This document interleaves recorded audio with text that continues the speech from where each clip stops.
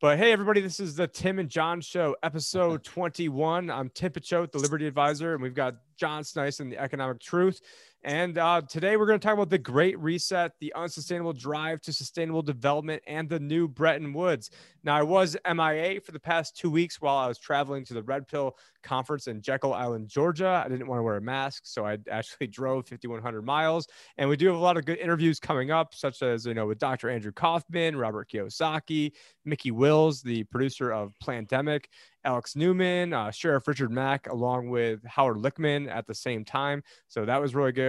Stuart Rhodes of Oath Keepers had some behind the scenes footage of Jekyll Island Club coming up. Also did a report from the Georgia Guidestone. So if you guys don't know what that is, be sure to check that out. But in the meantime, since we've been back, this is the first episode where we have officially been kicked off YouTube, and we being World Alternative Media, a bunch of other great channels were all kicked off at the same time. So, a lot of you guys were saying, hey, we're fear mongering. You're sick of us, wasting this time to tell you to go to other places. Well, guess what? We're telling you right now to go to other places. Game over, bitches.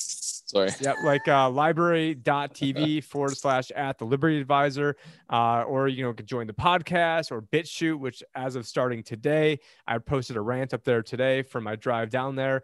And pretty soon we'll have all my shows on BitChute. I think I have up until January up there, but everything's on library.tv, LBRY.tv. And right before we're going online, I decided that I would go check out Yahoo Finance. And what was crazy is yesterday I was checking out Yahoo Finance, and what did I see on Yahoo Finance? And this is actually this is actually up there right now. So let me just go take a look here in real time. And we have, where is it? The Fed may be stuck with forever stimulus as exit from QE impeded. And another one here towards the bottom. This actually was at the very front and center yesterday underneath a slightly different heading, but it's major meeting of central banks produces same old evaluating CBDC's refrain. So that refers to central bank digital currencies. And John, are they talking about the FSB meeting that they just had on CBDCs? Like they just put out a huge report on how central bankers should adopt CBDCs. By the way, CBDCs. Yeah, what's crazy is it's, just all presented in this like nonchalant, manner, like, oh, it's just the same old, talking about, going to a, global one world digital currency and, it's just such boring talk. And, gotta love how, these, central bankers, how they try to, paint this as like, oh, so no, not a big deal. It's just, the usual casual conversations about, global world domination and such. Yeah, they're just sitting there like. No, we're saving that. That's actually coming up when we talk about Klaus Schwab. And for those who don't know, Klaus Schwab, and I've heard a lot of financial commentators say this, so it's not an original thought by me, but he literally is is that Teddy in the background?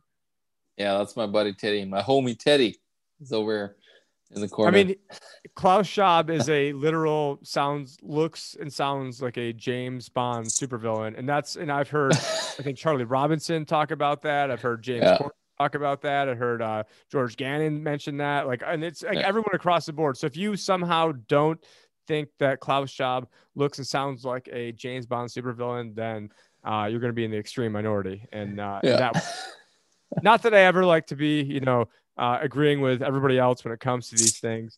But, John, what I was thinking is that we would get into, why, you brought it up, James Bond supervillain. So what I'm going to do is I'm going to rewind this just a little bit and we're going to play out, and hopefully, this is fair use. Hopefully they don't, kick me off in a YouTube for mentioning this, but this is all, and let me just back it up just a little bit. So this is all part of the World Economic Forum. They have a whole great reset. This is not conspiracy theory. I mean, literally it's on their own website. They actually have a microsite where it's actually called, it's like / the Great Reset. Let me get that up in just a second here. So, here we go. It's weforum.org/the Great-Reset. It's on their own website. James Corbett had a great video when I was traveling back. I ended up watching that video, and he did a great job talking about that.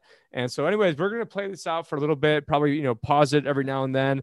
But this is the bankers in their own words talking about what their plans are for all the sheeple out there who have died. Just imagine the personal tragedy which is behind all those cases. So we have to be very careful not just to look at the figures. Now, when we look at COVID, I think we should distinguish between three phases. We have the three R's: restrain, which means to fight the virus, the hot phase. Most countries are in today.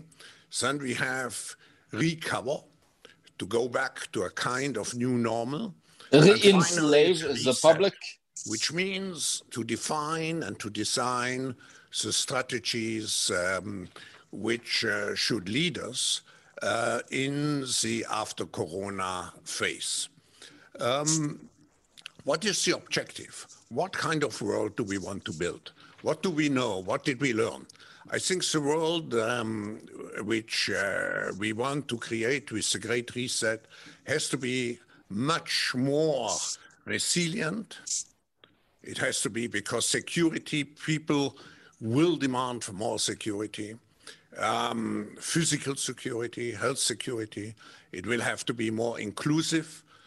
We had already a big gap before the crisis. I mean, the most secure place you could possibly be is in a prison. I mean, they clothe you, feed you, give you everything you need. And I mean, people are still sneaking drugs in there. They can't even, it's where probably the most male rapes of anywhere go on is, underneath the government tutelage. They can't even keep, the biggest pedophile in the world, basically probably world history, and Jeffrey Epstein can't even keep him alive. But, let's just turn the world into a giant prison planet to keep everyone safe for your security. What was it? Benjamin Franklin had the quote, or was it Thomas Jefferson that had the quote about, those who are willing to give up safety for security, basically will get neither. I mean, that's the paraphrase version of it.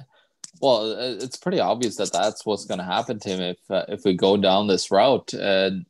These technocrats, because that's what they are really just in the belief that, we're stupid peasants that, can't control ourselves. So they got to control us, and they got to make sure that you and me could, be able to feed ourselves, because we don't know how to eat properly, or we don't know how to, save our money or take care of ourselves personally. So they all got to control ourselves on a micromanaged level. And that's what you get with, these crazy cashless system that they're pushing. They got the banking for all now with the Fed now payment system over in the United States. Here in Canada, they've been having multiple type of payment projects that they've been working on for cashless. One was Project Jasper, which I covered. I think you and me actually. Yeah, we did a video on that. Did a video on that way year. back. Last year. That was actually Ripple project, but that went down south. According actually to, I managed to get a hold of the guy that deals with the cashless move for Canada, and he actually said that they went away from Project Jasper. They're trying to do something called RTR now, which is real-time transfer, apparently. So I don't know if that's even on a blockchain. Doesn't sound like it. So I think they went away from blockchain because it's traceable and trackable for the public potentially with a blockchain. So I think they don't really want that at all. They want a safe blockchain that they could control if it's a blockchain at all. I don't think actually these new CBDCs are going to be blockchains whatsoever, Tim, from what we've seen and heard. I think it's just hilarious. And one thing is this talk about stable coins. Stable coins against what? This is what really infuriates me when they talk about stable coins, like the ETH, the Tether, UDS, like UDC, whatever they call, US dollar coin, whatever they called. There's many of them right now. The problem is you call it a stable coin, but the problem is it's losing its value in inflationary measures because of the actual, the the actual currency that it tracks is losing value. So that's not stable at all. So I don't know why they would even, dare to call them stable coins. I call that a total fraud if anybody calls any of those coins a stable coin, Tim, in my point of view. But what we're seeing here is, with the Great Reset that the World Economic Forum has, you had, I've been talking about it a lot, the book from a guy called Stu P. McIntosh called The Redesign of the Global Financial Infrastructure, The Return of State Authority. I highly suggest everybody reads that book because that is really what they're aiming for. But in the meanwhile, the IMF and, World Economic Forum and others, busy bees, are trying to really put their ideas out there of exactly what they want to see. So they have, different views on things. But of course, in the background, there's this, massive entity called the Financial Stability Board, which, runs the current financial system. Nobody's aware of that. Like we talked with, Ed about the Fed being nationalized, which is not. And it's actually this Financial Stability Board, the Federal Reserve, Bank of Canada, everybody that's a part of the G20 actually implements measures that are actually put forward by the Financial Stability Board right away. So, and that was one of the biggest, pros, according to Stu P. McIntosh, the head of a group called the G30. He's the executive director there. This group is actually, it has the biggest bankers in the world, so all the chairs, all the major banks. It has the big top economists. It has the top central bankers in the world. And so this group here actually really prefers to have actually he said it's more dictatorial in its nature, but that's a lot better because there's less people to make a decision for everybody. And that type of thought and view is exactly also what, Charles Schwab here is, parroting, Tim. Yeah. I don't know if you said a parody or parroting, but yeah, it's a parody of a parroting. Yeah, well, yeah, I know. It looks like a parody of a of a Bond villain, as we already mentioned before. But let's go back to our friend over here, Klaus Schwab. And I have it usually I'm on OBS, so it's easy to go back and forth. Right now, doing this live on Zoom. So let's just bear with me in real time. This started, this gap will be tremendously increased. So if we want to avoid some kind of social revolutions, and we have seen revolutions on the streets already the last weeks. So we have to address this issue. And let's just bring up that point real quick to stop it there. Revolution on the streets. I mean, isn't it funny how you had all these movements with a yellow vest over in France? You had, everything going on in Hong Kong. You had things burning down all across the world. And across Canada, especially in the oil sands. There was massive protests there. There was a lot of protests everywhere, Spain, all these different countries, Italy, everywhere. And, interestingly enough, that all, actually it hasn't disappeared because people are resilient and they're standing up for themselves, which is good. But, it became very convenient to say that those protests were illegal because of COVID, wasn't it? Yeah, it's just so obvious to anybody in the know. But anyways, let's go back to the Bond supervillain. Yeah.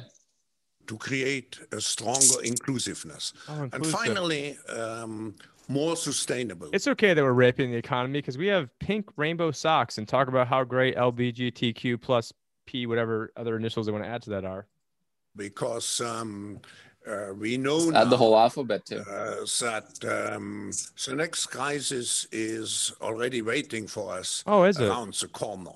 And climate crisis. Actually, we're right in it. I don't know if you got the World Economic Forum, by the way, has warned the world related to the to possible pandemics since years, and actually 3 of the major organizations now in the fight against the virus, like together with the Gavi and the Bill and Melinda Gates Foundation, also CEPI.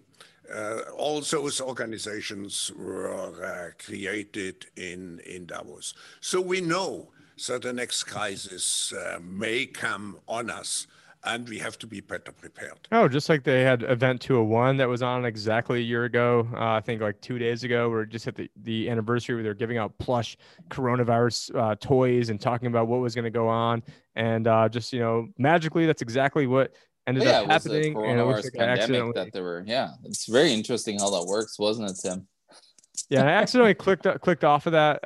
Let's try to go. I'm trying. What just happened? It like moved off the one that I was on.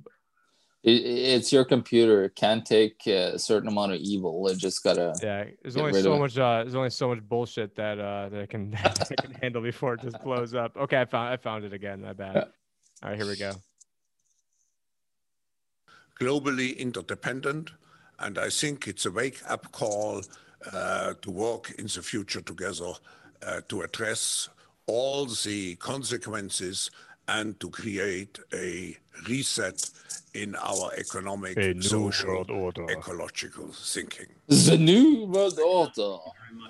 All right, thank you very much. And actually, so we're gonna get off. How do I get out of here? Thank you, not so much, but anyways. Yeah, let's go back to where is it? The Great Reset. Yeah, and then you go over here and you scroll down. I forgot where it was. It's something like, they have all this stuff about how LGBTQ plus is going to be so great for the new economy and how we have to have all this climate change nonsense going on. Where actually, talking about that, Tim, there was a commercial on the Here we go. on TV just recently that I actually was watching. That was people of color, all this stuff. That was called something, but they were only hiring those people and gay people and so on. But no white people apparently. No white males are included. I know. Yeah. No. Yeah. So here we are. Yeah. Here we have it. Why being an LG, and there's nothing against gays, but it's like LGBT plus ally can transform the lives. So it's like they package all this stuff up in rainbow flags, and they want to use Where's the P Black for Lives Matter. pedophile? I think they wanted to be in there too, right?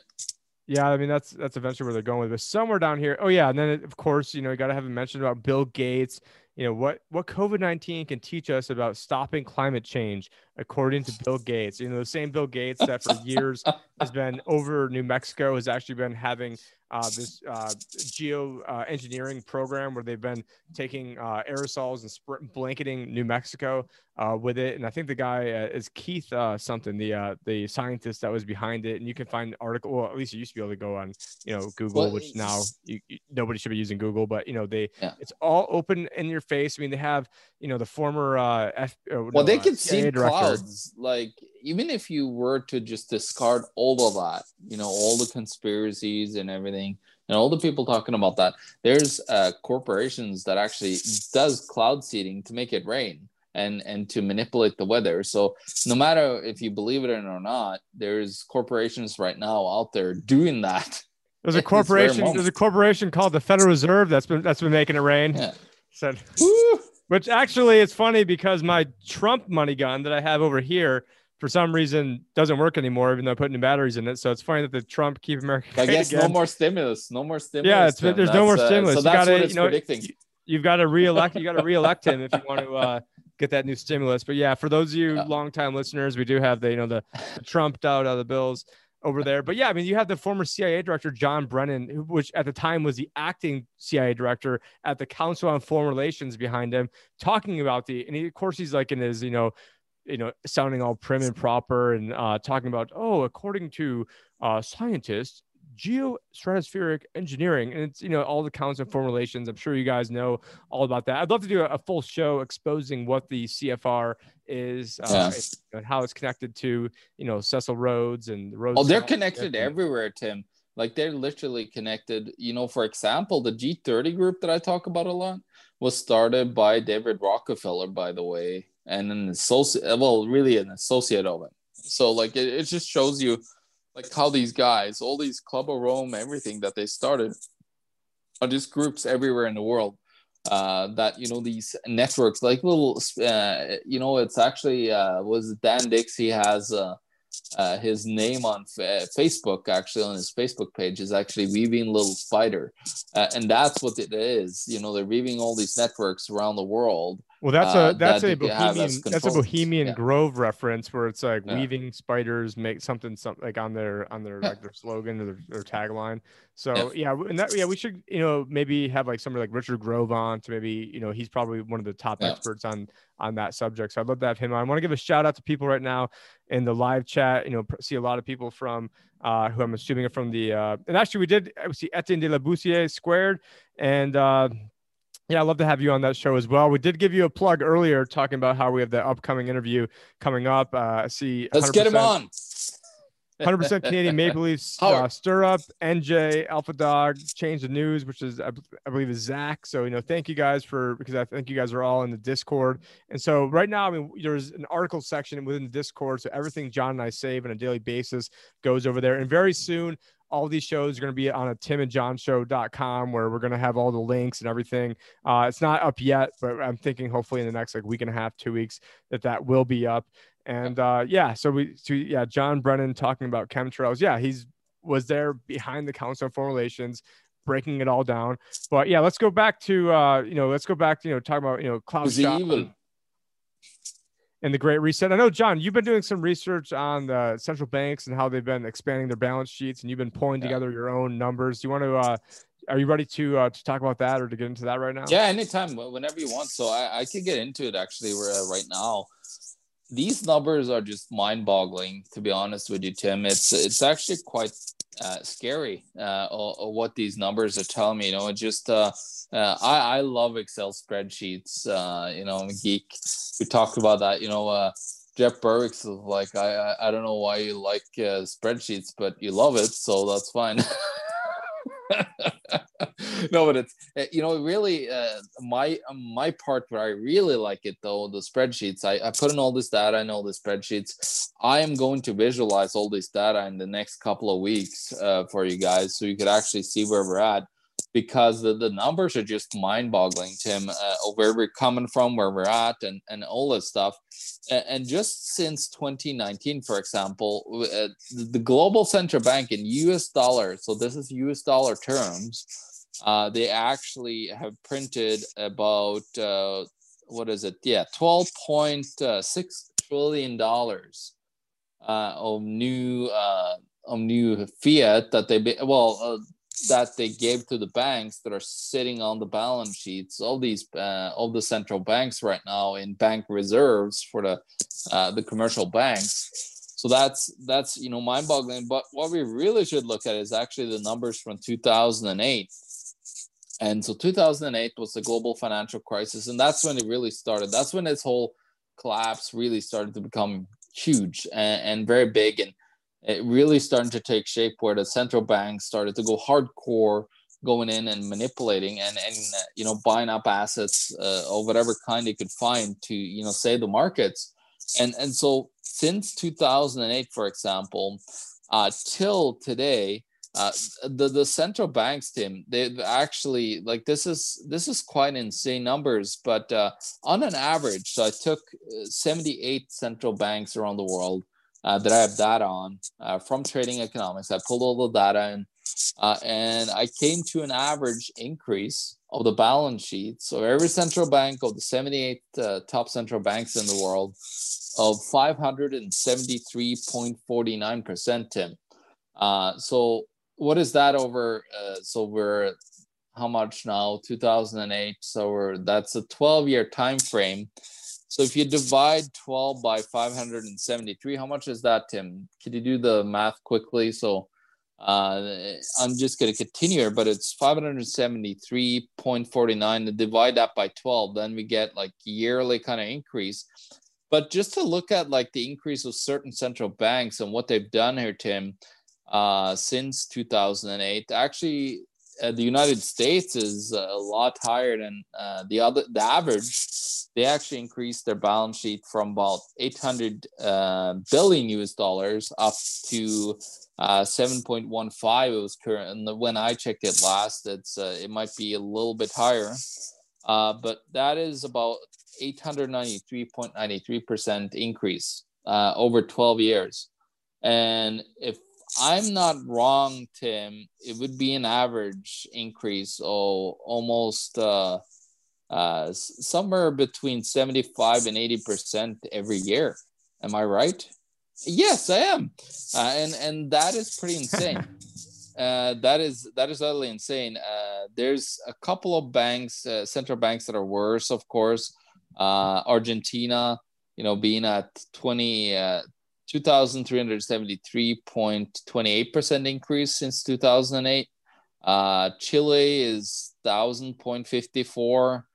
Let's see if we can find any other pretty bad ones here. It's funny how actually Russia is really, no, hold on. Russia, blah, blah, blah. I'm at there. Okay, so yeah, there's a lot of central banks here. As I said, you got Ghana, 2,244% increase. Let's see if we can find any other ones that are pretty extreme. Russia is totally insane. It's 9,998.82% increase in balance sheet. A lot of that is gold, actually, which is interesting, right? Like Russia has bought a crap ton of gold.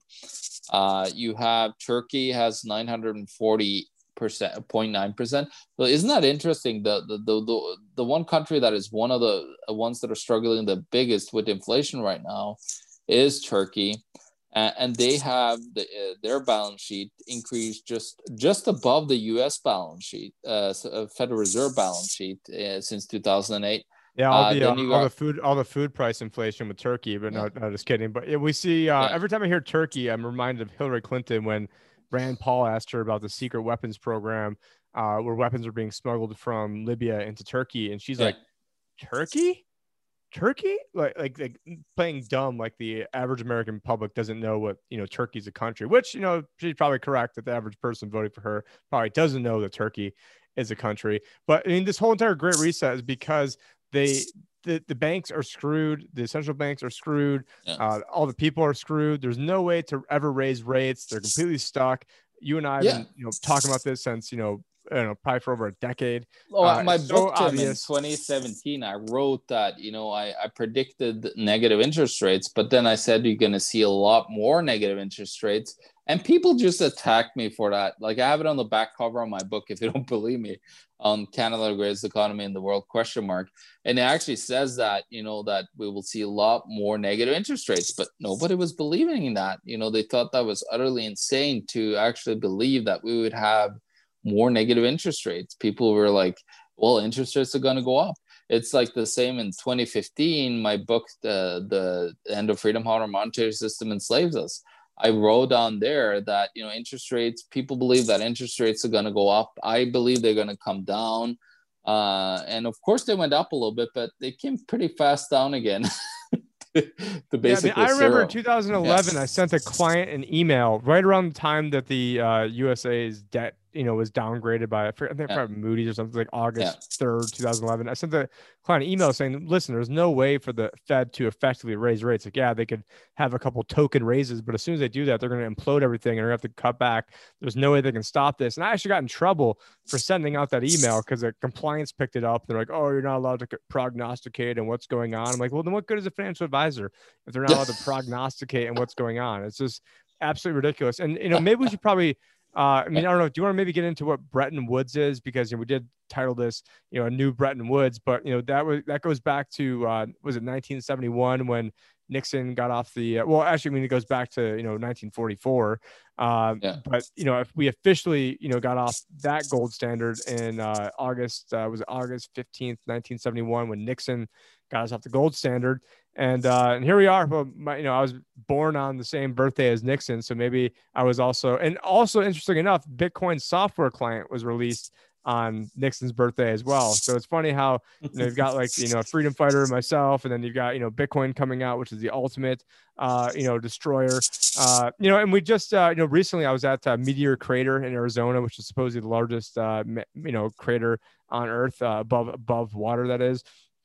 And, and it's sort of like, basically that meteor is Bitcoin, and that's going to be what wipes out all the dinosaur currencies eventually on a long enough time horizon. But it's just funny and how my birthday, and actually Zero Hedge was also released on that. The first blog post was on that day as well. So it's funny that you have Zero Hedge, Bitcoin, and then Nixon, who got us off the gold standard, all in that same day. Yeah, but enough talking about myself. But yeah, but Yeah, but you're Bretton Woods. conspiracy theory. That's what you are. Yeah, You're walking conspiracy theory, Tom. I'm really Yeah. Q. So Yeah. that's why. No. Oh, there he came. He finally came out. I knew that. Yeah, I you don't know, were, but actually, you were the guy I'm not behind it Q. all. So Maybe. but I'm saying that to maybe because it's all a big ruse. But I wish I went to Bretton Woods when I was in New Hampshire because I was up there for Pork Fest. I wasn't thinking, so I should have went over there while I was in the state. But when I was in the state, also Ghislaine Maxwell, and yeah, I know I'm mispronouncing her name because she doesn't deserve to have her name pronounced correctly. She got wrapped up when I was over there as well, so that's sort of funny. But yeah, I mean, Bretton Woods was the big meeting where all the the globalists got together in 1944 to basically reset the monetary system, where they made the dollar the world reserve currency, and now they're calling for a new Bretton Woods to effectively basically create some sort of central bank digital dollar that would probably be housed either at the IMF. Actually, actually, what was interesting, because you're talking about the IMF, Tim, it says there that actually it also gave the ability for the International Monetary Fund to bridge temporarily imbalances of payments. So actually, the reason why the International Monetary Fund and Georgieva, I think her name was calling out for Bretton Woods is because they know that if they could do it, it's the James Rickards IMF lender of last resort. I don't know if you read too much into that, but he predicts that the IMF would actually just fund everybody with SDRs and then buy up all the assets of the central banks when they have bought up all the assets. So they believe that the Bretton Woods that she's talking about is actually the end game, where the IMF will actually own everything, own all the assets on Earth by basically bailing out all the central banks and buying their toxic assets and putting it onto their balance sheet.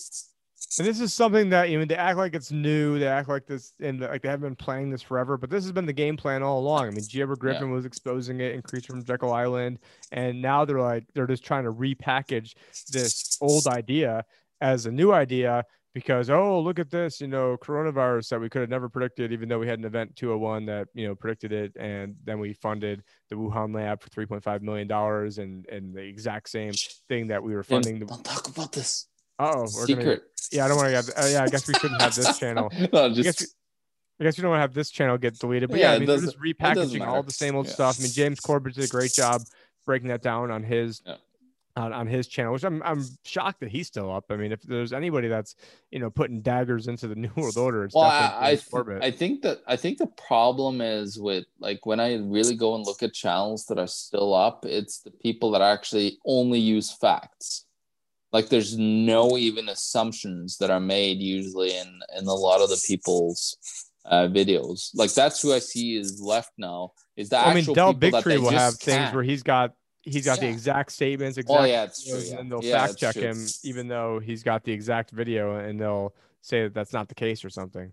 Yeah, no, it's hard to tell, but it's interesting. It seems like the people that are left now is the most articulate ones, probably. I don't know.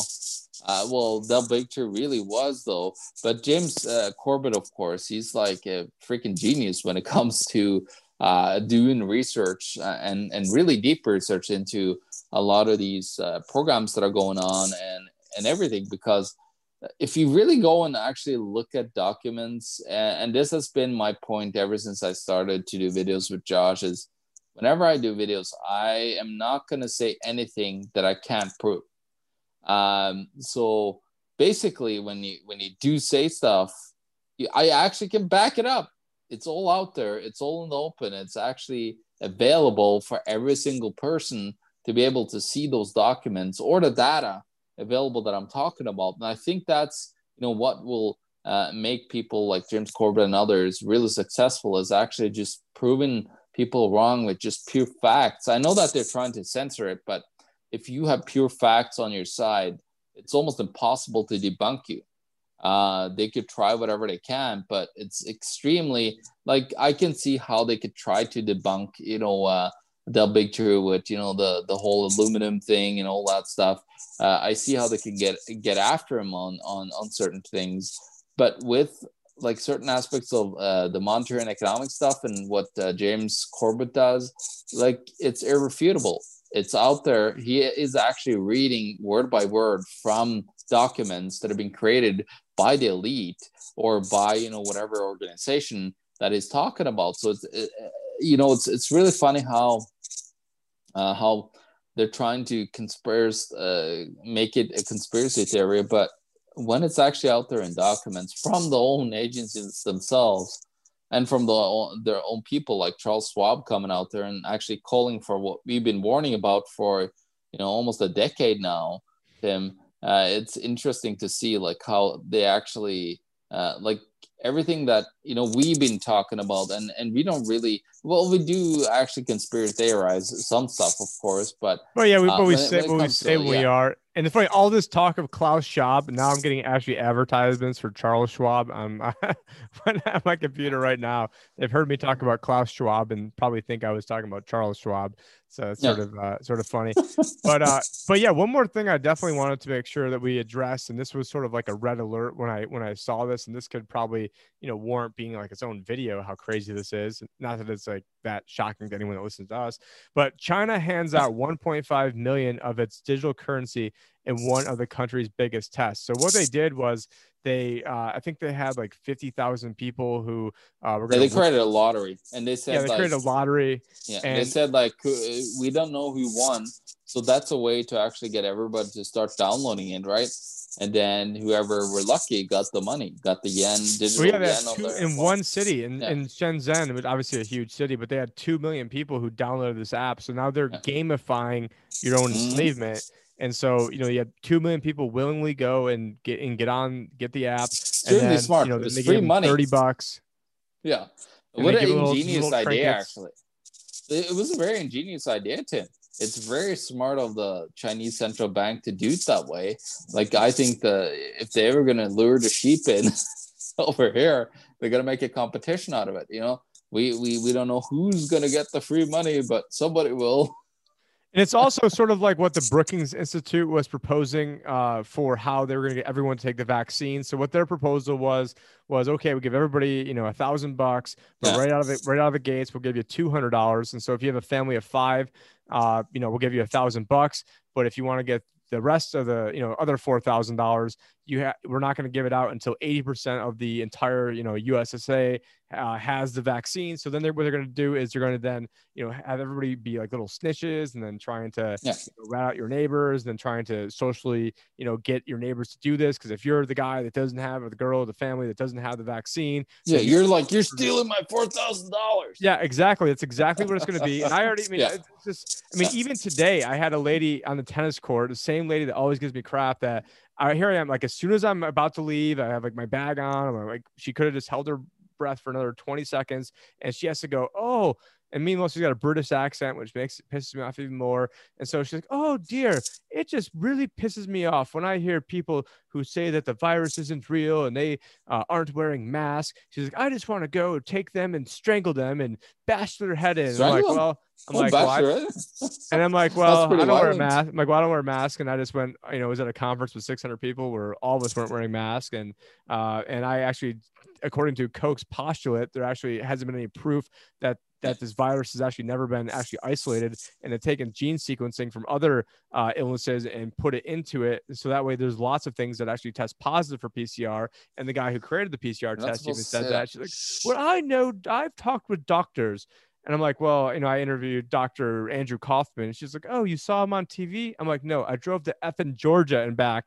And I interviewed him there. And I've interviewed Dr. Judy Mikovits, who's one of the top virologists who exposed Fauci back in the 80s, which that interview is only on library.tv. That was actually the interview that basically, you know, sort of severed the friendship between Luke Radowski and I, because he wanted to censor me on that one. So if you guys want to see the interview that, you know, I guess that's why it's still on YouTube. Luke, yeah, he's that's still why you're on YouTube, buddy. I guess we're still on YouTube too. But I went through and I'm not sure if I mentioned this, but I took down about half the videos. Either took them down and deleted them completely, which was maybe like 20%. And then and we know what we're talking about too. Like it's the controversial videos where we talk about things. The good stuff. No, the good stuff. No, I did. Now I did do or did leave up, the G. Edward Griffin one because, maybe the people over at YouTube don't necessarily know who that is, but I'm sure that we're not really long for this, but I never monetized this channel, even though it currently is eligible to be monetized. So maybe that snuck under, we're only at, 2,500 people. So they probably don't really care. And they don't want to make me any bigger by, exposing that I got kicked off or something. So, but anyways, it's just, you and I spitting truth all the time, but what they're doing in China though, it is, they've got the smartest people in the world trying to figure out how to, incentivize people to get the vaccine, incentivize people to, take the mark of the beast digital currency. And then now I think I saw even in Australia, I don't have an article pulled up on this, but in Australia, they, instead of having, when you fly internationally and you got to fill out little piece of paper, a little form when you land, well, now they're getting rid of that and they're doing like a smartphone, like they're using like an app on your smartphone to do this. I'm literally at the next point where next time, I'm up for a new phone, I'm just going to go and probably get like a flip phone and maybe get some sort of like, not that like Starlink is that great either, but, be out in the woods, get Starlink, which I'm sure they'll use to track me, but then only use Signal. And I'm just like, I'm at the point where I'm just thinking, I'll just say big fuck it and just getting rid of my cell phone to track me. The thing is there, I'm telecom, Tim, and what I would like to see is, how about we all, like, our people are coming together and launch our own satellite link up. Well, that's there. what Colin is talking about. I mean, that's where Colin Cantrell of Nexus, where they want to create this own mesh network, and people would have different nodes, and then those nodes would then, receive currency in the form of, Nexus tokens to, help run the network, and then I have a whole mesh network. Yeah, no, mesh networks are actually, that's what we are succeeding on now here in Manitoba, where I'm at, because we do a lot of wireless networking here, because it's massive flat distances. So you need a lot of antennas everywhere. The thing with mesh networks, so what it is, it's basically decentralized networks that have tons of nodes in it. But what happens if one node goes down, they're close enough that will actually reroute the traffic around and onto the person still. So usually it will be available for people, instead of that you actually, one big cell phone antenna goes down and then, all the people around it will actually lose the connection to it. So it's really, really smart a way to go. And I think that might be the future, Tim, for things. But for longer distances of communication, it's a lot harder. So that way you need that satellite up in the air, in my point of view, for, the Liberty community, that we have a decentralized satellite up there that we could actually download our information from. But now, of course, you got Space Force up there. They even recently they actually launched a missile, a projectile from a satellite in a test exercise just recently. Space Force. Well, it's a defense one. So as long as you're pointing a defense missile at somebody. And actually, I do have a gun right over here, so I'm not going to point it because I'm sure YouTube would take me down in case someone were to break in right now. But it's just so funny that, if we only have defense missiles pointed at Russia.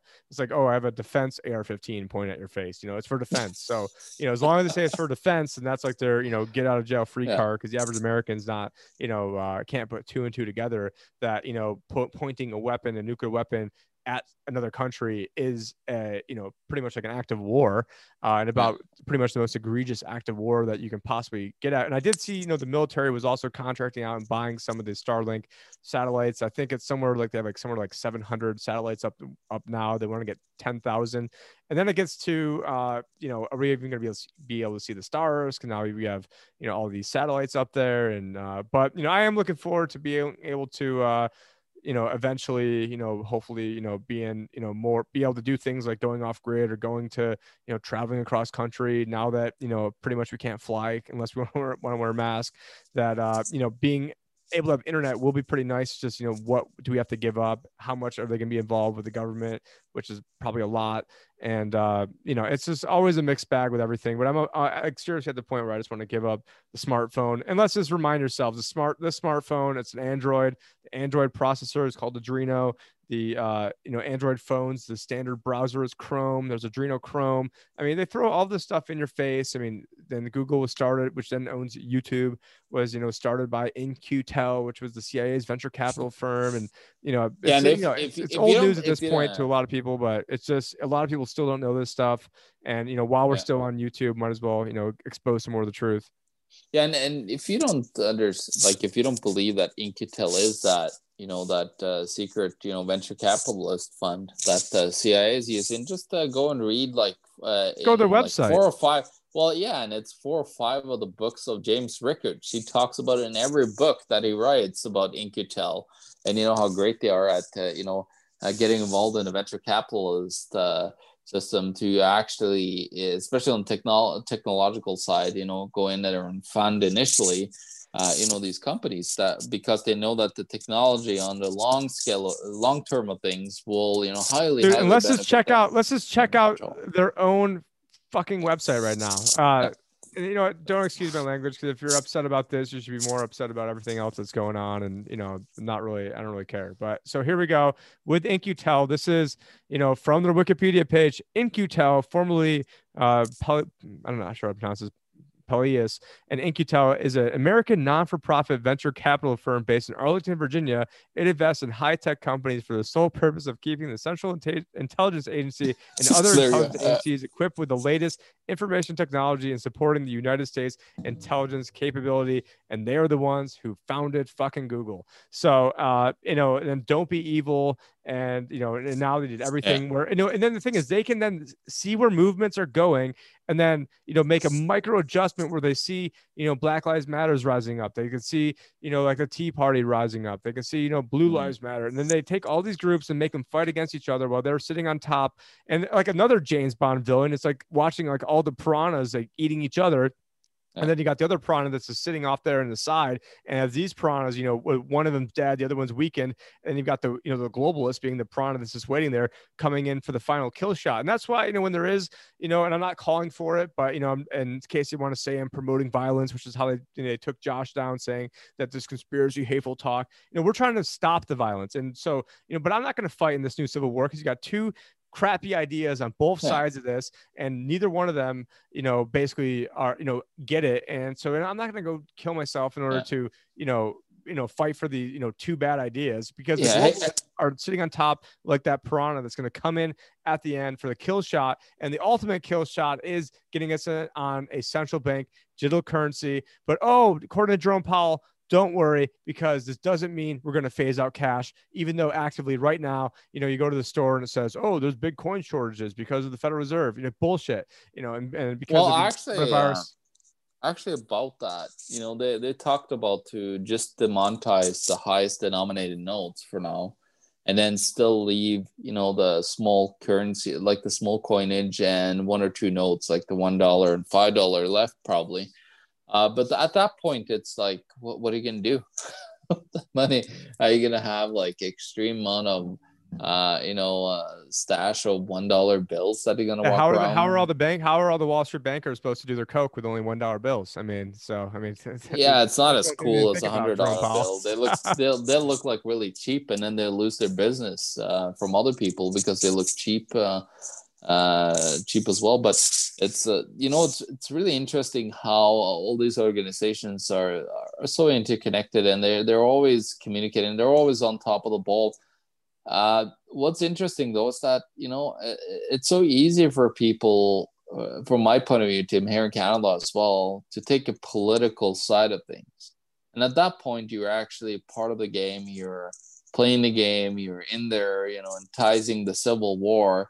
And I said at the Union of the Unwanted last time, Tim, I said that we're basically setting ourselves up for, in the United States election I was talking about, for where they really want what do you call it, the contested election result. So they gotta have to bring that on and on and on and on, and nobody would know until when is it that the president gets inaugurated? It's in January or February? Well, it's usually it's like January. I believe it was like January 21st. It's either January 20th or 21st. Because I was actually thinking of like just as a basically running to tell everybody not to vote for the Libertarian Party, because I would technically be 35 like a few days before that. So like just as like a gag, I'd be like the youngest basically you could possibly be to be president. But, I would run on a platform of it's all bullshit and I'm not going to do anything. And this whole thing. Hey, is a scam. even the Libertarian Party is a scam right now. Like, what is it? Joe Johnson? What is her name? Joe Joe Jorgensen? Jorgensen, and she's, someone Yeah. that's like, oh, let's just, And she trim called for government the 1% CIA. here. She was saying, oh, Google is not really that bad just the other day, and all social justice warrior bull crap constantly. But you know It's what? just I'm it's back just to awkward. InQtel. Yeah. So I'm looking Yeah. at the InQtel like little blurb right now, and it says, they're discussing the power of the company's platform to understand patterns of movement and the spread of COVID-19 and its use in contact tracing and hotspot analysis. So great. We're going to have InQtel rolling out contact tracing and everything Mhm. else. And it's just, and the thing is, it's on their own website. Like this, it's on Well, their it's own really funny website. about the whole contact tracing too. Like recently, I bought my iPhone 11. Now I got the iPhone 11 Pro. Unfortunately, that one has the COVID app in it, which I have, not made available to contact trace. But that doesn't mean necessarily that I trust that it doesn't do it. But anyways, in that, like as soon as I got the Rogers, like here in Canada, it's the provider. It sent me a text like the day after to download the national COVID app that the federal government has come out with, and it's been all over media everywhere. Everybody's talking about download. And I think I actually posted. There was somebody else that posted it that I stole it from, but it was basically a skeleton sitting there in a chair, and it said like, this is me. The time I will actually download the COVID tracing app. And that should be everybody else too. Like if any of you have been stupid enough to actually download the COVID tracing app, I would seriously start to question myself as a human being. To be honest with you, if you actually download something like that, that's blatantly is like tracing you everywhere you go. And Trudeau came out here in Canada and said like, oh, no worries, because it's totally private and we are not going to use your data at all. And when somebody high up in the government says that, it's usually the total opposite that's true about it, of course. So, yeah, people that, believe that these tracing apps, that they can actually download them and that it's safe and that it's private and secure, it's pretty laughable to me, Tim. It's almost like they're just mocking us, basically, and saying that we're just stupid people. But a lot of people are stupid. It's here in Manitoba as well. People are stupid. It's really funny. Today I went into like a Superstar brand store here in Canada, and they have mandatory masking in there. But I walk in there, I have my mask in my pocket because I never know when some asshole will start harassing me. And I walk in there, and then I see I went like probably I went the half. entire way to Georgia and back with not even carrying a mask, not even Yeah. having a mask, and Yeah. had security calls, had to deal with all sorts of bullshit for not having it. But made a stand. If more people just do it, then this would all be over. But yeah, sorry. Yeah, no, it was interesting because up here I'm in Swan River, Manitoba right now, and it was probably like 40% of the people in a store that says it's mandatory masks that didn't have masks. So at least there's people in the rural communities that are not caring. But it's interesting, there was a recent leak, and somebody posted it on our website, on our Discord channel, about can you pull that up, Tim? If see, like, it's a little bit further back. It was a supposed leaked document from the Liberal government here in Canada, and there was an MP or somebody that have leaked it onto the public and shared it, and it was basically an email. I kind of warned about all the different things that they have in plans for us, and I don't know if you can find it there, Tim. Is But it it was Trudeau's leaked info? Trudeau's crazy COVID 2021? yes. That is. Can you just pull that up and go through it Just a a little second. bit, because I would like to have some comments on that, Tim, because I wouldn't discount that from being a part of a truth. I think it might be false, but Do we know if this is real? So this is like this well, the is like thing sort is, of speculation. this is speculations for sure. But the problem is I wouldn't put this past, Trudeau at all, or any of the people that are currently in leadership here in Canada, that they would actually, believe in this. You can see that it's sent from a Proton Mail, which is actually a good mail server that people should use if they want more privacy. But as you can see here, they're talking about, having this whole lockdown, keeping on going. By December, they're saying that they will have some severe lockdowns, which is interesting. We're actually in Winnipeg in the metro area. Now, we started now to call it metro area, everything around Winnipeg now. Never was called it before, but that's totally like Agenda 2030. They're saying that area is now going into a red, close to a red lockdown now. And it seems like it's just getting worse and worse, like all the time. Like everybody's masking up in Winnipeg now, but they're still like saying that, oh, people aren't complying. But then it's mandatory masks everywhere, so you get harassed to death if you actually don't wear a mask. But then there's like skyrocketing cases, like after that this happened, like 3 weeks after they had mandatory masks, and suddenly skyrocketing in cases. And people are like, oh, people are not following the rules, but you have mandatory masks. So I'm pretty sure that the majority of people are actually following those rules. At least when I'm out and about, like I don't see anybody in Winnipeg that's not wearing a mask. So I don't know why these cases are skyrocketing. Well, I think it also has to do with, whether people are in rural areas or not. So, the more rural the area is, the more likely, people aren't going to be wearing masks or not, busting your balls for not wearing one. Whereas in the big cities, I mean, you go to a place like Boston or New Orleans, or and these are all places I've been to, or New York City, or basically any city, and even around me, like almost everyone at the grocery store. I saw one guy today at the grocery store that wasn't wearing a mask besides myself, which that's usually one more than I usually see. But I decided to even one up it, that I was walking in open carrying with the gun while not wearing a mask. So just got to step it up a little bit. And well, I guess they don't want to mess with you then. So well, they weren't messing with me anyways. But guess who else doesn't wear a mask? I mean, Dr. Ron Paul, who's on my shirt over here, he doesn't wear a mask. Jimmer Griffin, 89 years old, he's not wearing a mask.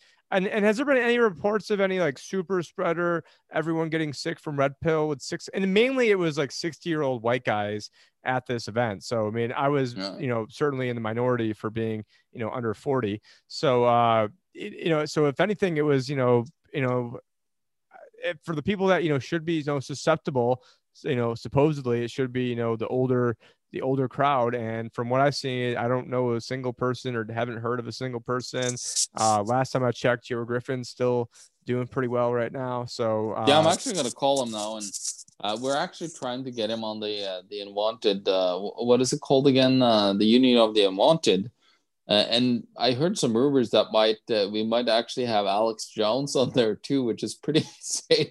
If you could get Alex Jones and Ed Griffin. Can you imagine if it was like us, Sam Tripoli, we got Ricky, Charlie, Alex Jones. I mean, and hopefully, maybe Josh will wake up at 4 a.m. or not go to bed from the night before to maybe partake in that one. And now I was on my way to the Georgia Guidestones, so I was a little upset that I missed that one, because I wanted to talk to Greg Palast. Except I didn't realize that Greg Palast turned into complete Trump derangement syndrome. He's like heavy. Like, I don't know. Did you see that whole thing, or yeah? Well, I had 5,000 miles to drive, so I had. Yeah, and did you actually see me like how I confronted him on the voting, like the people that are not voting? But he said that 85% voted. He was talking about percentage of registered voters, but you're talking about people that didn't even bother to register to vote. So he using little semantics and like word games. Course, yeah.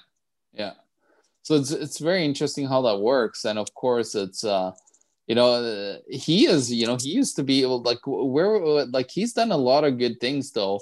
He used to be a writer for The Guardian, if I'm not mistaken, Tim, right back in the day. And, but he's totally like, it's so interesting, what I watched and especially media and like North American media, it was like a total divide that suddenly happened right at when Trump got inaugurated, and it was like completely and utterly, like you were either left or right, didn't matter.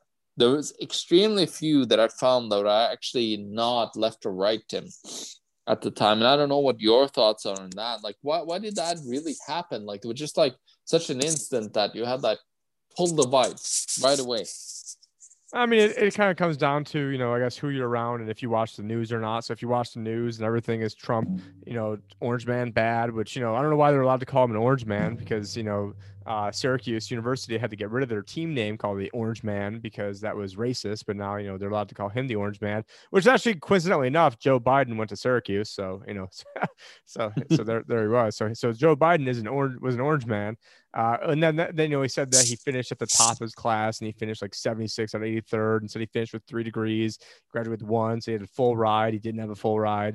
And he's like, oh, well, I just misremembered a whole lot of stuff. But let's go over a few other before we round this out, because I am getting a little tired. I'm still trying to catch up on all the sleep from all the driving and everything else we did. But I was up at like 6 a.m. this morning doing videos with Josh. So yeah. So we got millennials own less than 5% of all U.S. wealth. And so, obviously, that's where a lot of the, anger is being fomented because, all the money's basically stuck at the top.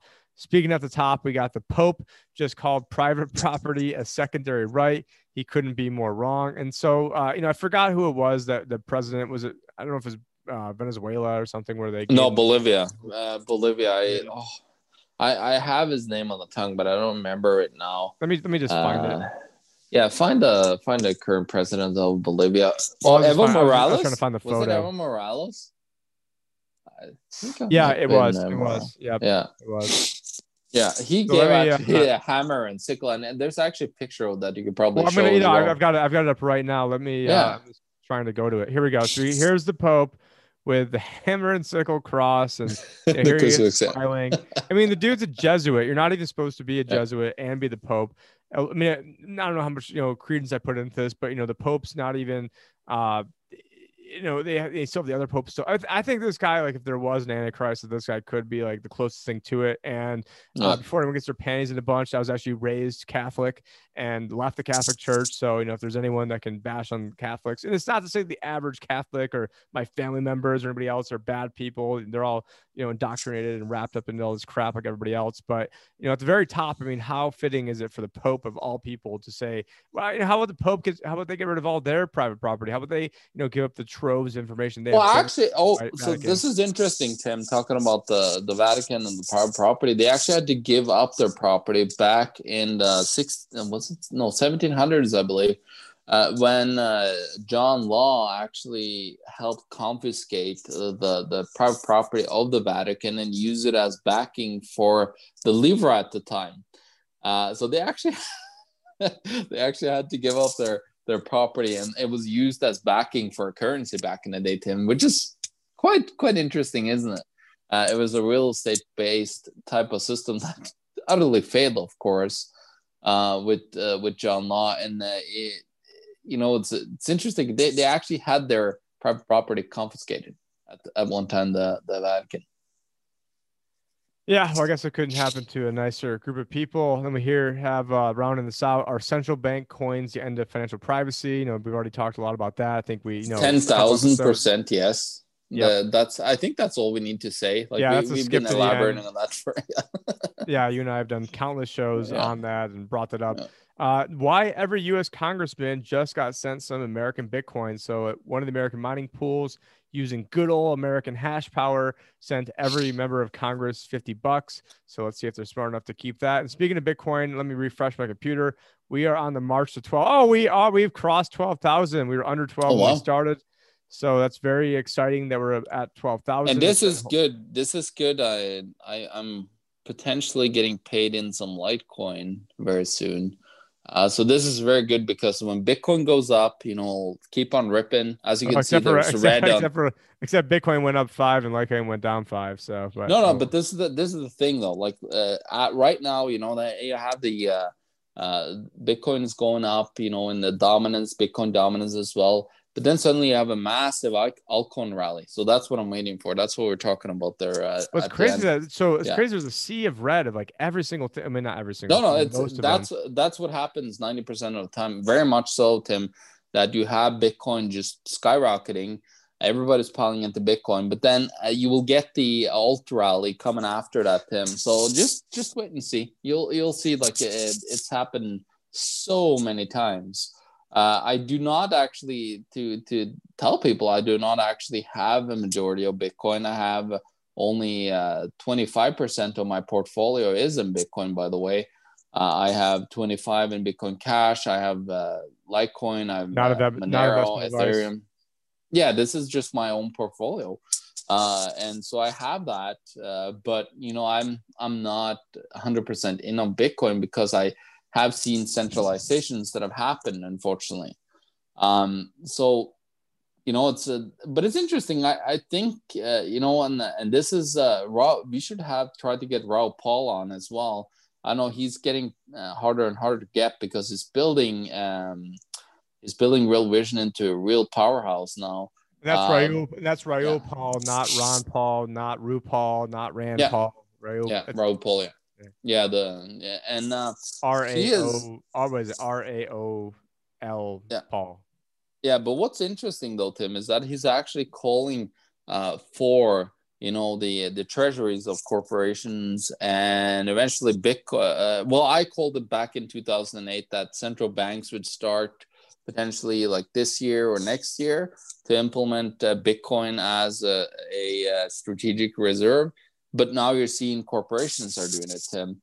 And I think this is going to be just a bigger and bigger stride forward. You're going to see a lot of investment companies now starting to, because I heard there was something about custody being set up for investment corporations, that to actually be able to hold custody for people in crypto, right? So yeah, I mean, that's starting, and that'll be a game changer once that comes out.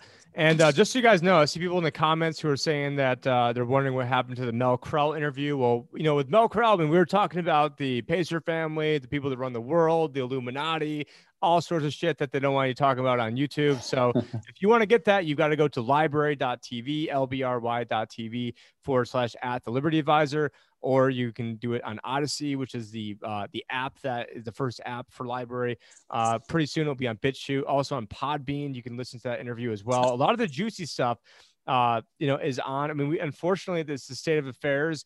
This episode will probably keep up because we didn't. Yeah, I guess we did talk about stuff and use some language. So who knows? Maybe this will get. And probably I'll just keep these on for like 4 or 5 days, and then once it gets uploaded to library, which is usually like 10-20 minutes after we air this, it will be on library. So just to make sure we've got some reach, I'll probably, a lot of these episodes I'll just delete them, or as I have new shows coming out, just give like a 5-minute little overview and say, hey, watch us over there as a reminder, because I know people, it's just human nature, even myself, they don't do things, necessity is the mother of all innovation or all invention. So, I've actually gotten into the habit now of, finding my favorite people on library. And if they're not on library, just tell them how easy it is. Like literally you click a button and you can get all your stuff synced over there. It's super easy. Unlike BitChute, which is, an absolute nightmare for content creators.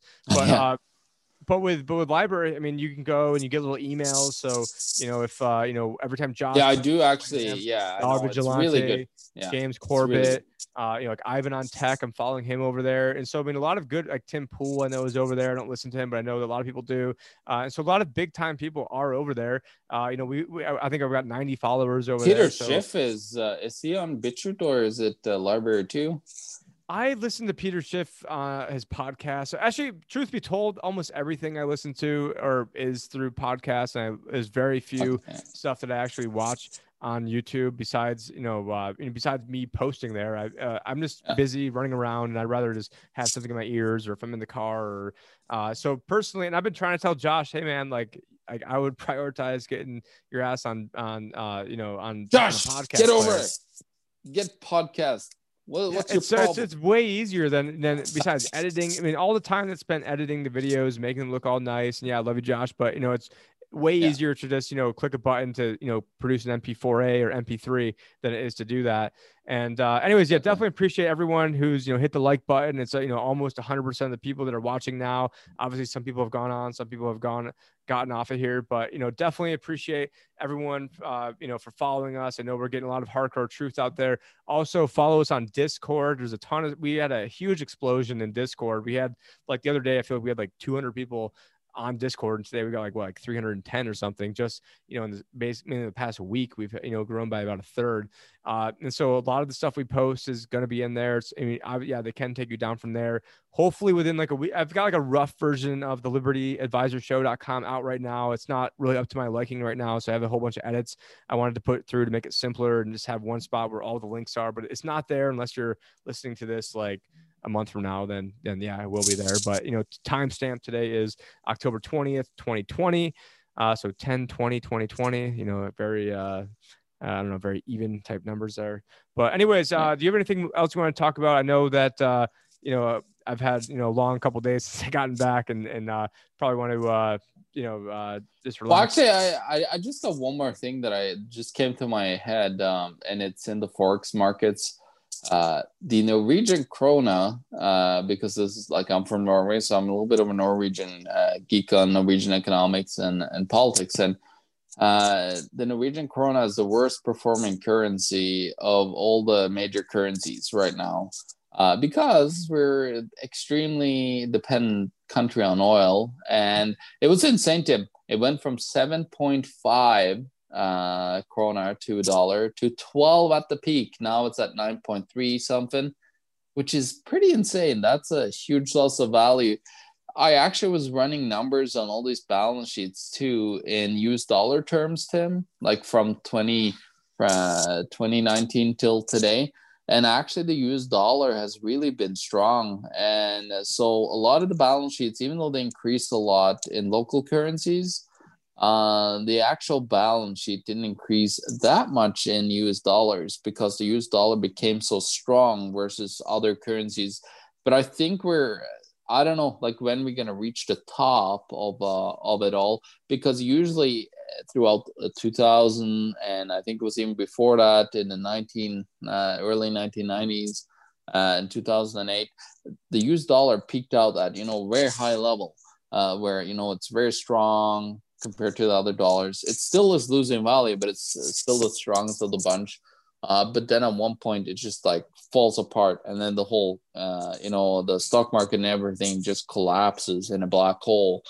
And a lot of people think that, they're going to see the stock markets go as low as between 50 to 80% down soon, which is totally possible because there's blatant disregard for, actual revenue from corporations and cash flow. Nobody even cares about that anymore. The only thing they care about is who's going to get the next stimulus check from the government. And that is actually what's fueling the stock markets right now, which is pretty sad, a sad affair, Tim, to say the least. Yeah, it's funny. When I was at a recent truck stop and saw a guy with a Norway shirt on, and I'm like, "Oh, one of my best friends is from Norway." He's like, "Well, I'm not from Norway. I'm from America." And I'm like, "All right, well, I sort of figured you're from America." But anyway, it's just, very funny. He's like a military guy. He's like, "Yeah, I was only there for this military trek." I'm like, "All right, well, my buddy was in the Norwegian military," but didn't seem like he was too happy to talk. But it's weird because I wasn't wearing a mask, he wasn't wearing one. Meanwhile, the diner only allowed like 6 people in at a time, even though it's pretty huge. Anyways, we're rambling, but definitely appreciate everyone for watching us. We'll be back with more episodes. Got a ton of episodes and shows, interviews coming from Red Pill that I've got to get up once I get some time to figure out the order of all this stuff. But anyways, I'm Tipicho, the Liberty Advisor. We got John Snice and the Economic Truth. You can find all of John's information at theeconomictruth.org, where he's got consulting for people, who, especially Canadians, for people, because I can't help people in Canada. But if you are basically, John, you want to give a plug about some of the stuff you can help people out with? Well, what I have started to focus on lately is actually trying to do a lot of consulting for people. Actually, now I'm doing some consulting on blockchain, on actually a rating system for blockchain, which is quite interesting. It's a system that's quite opposite of what the decentralized systems are. It's a total open source decentralized system. So I'm doing some consulting on that. I actually consulted to 2 blockchains throughout now.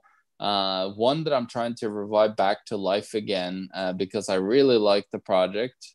And another one that was in real estate based, in fractional real estate ownership base. So it's very interesting there. So I do a lot of for blockchain organizations. I've done some consulting there. I do a lot of research. As I said, we just talked about the central bank data and balance sheets and so on. I do a lot of that kind of stuff. So if you're interested in that, I actually just recently, I'm hoping to start taking some payments for it because I've been giving it away for free just to, get my name out there a little bit.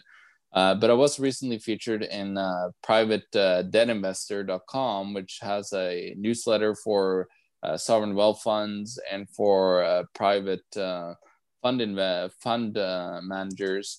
That is, I think it was like $8,000 a year that you have to pay to be a member of it. And I actually got my my derivatives data featured there, which is really cool. So that's some of the projects that I'm doing. I love putting together and visualizing data, because when you visualize data, you start to see patterns as well. And I am trying to probably, like, within next year, I'm working on trying to find some AIs that I can use, so we really could fast forward the process of visualizing and creating all this data, because it's just basically me, man hours going into just doing this stuff. And I would rather have just an algo, pull the data and then put it in somewhere, and then, visualizing it for me. And that's where we're going, by the way, if people know a little bit about like AI and stuff. So, but I do a lot of that. And then, of course, I do interviews on lots of different channels, and I do economic analysis. I actually been featured on a lot of different places. If you go on my website, I've been on BBC, like locally here, it's CTV. I've been on what is it, Global City TV, CBC News. I've been on a lot of all the different alternative platforms where I put up my content and knowledge. So I try to do a lot of that, Tim. And then, of course, you can have consulting hours with me where of course, it's all my opinion, but I actually do a lot of consulting where I sit down with a person, just go through like a little bit of monetary history, trying to educate them on what really is, powerful for them to maybe put their portfolio towards to secure themselves a little bit better. Of course, it's always my opinion, but it's always, factual opinion that are based upon factual stats and so on. So there's a lot of good content that I come up with for people that I really have helped people out, and they gain some really good power. There was a guy coming up to me, just to mention a little bit about it. He came up to me at, it was a Red Pill Expo that me and Josh was at. He's like, "You guys made me a millionaire when you predicted that I should put some money into Bitcoin back in, I think it was like 2016 or something." And so there's those things, I was in 2014. That's when I got involved in cryptocurrencies, because I saw the potential. At that time, it was only it was only Bitcoin when I got in, but then suddenly right after, you got Litecoin and Dogecoin came into play. So there is that aspect. I've always been, very fan of blockchain, the whole system itself. And of course, I'm very understanding of technology through my education itself that I have in my background.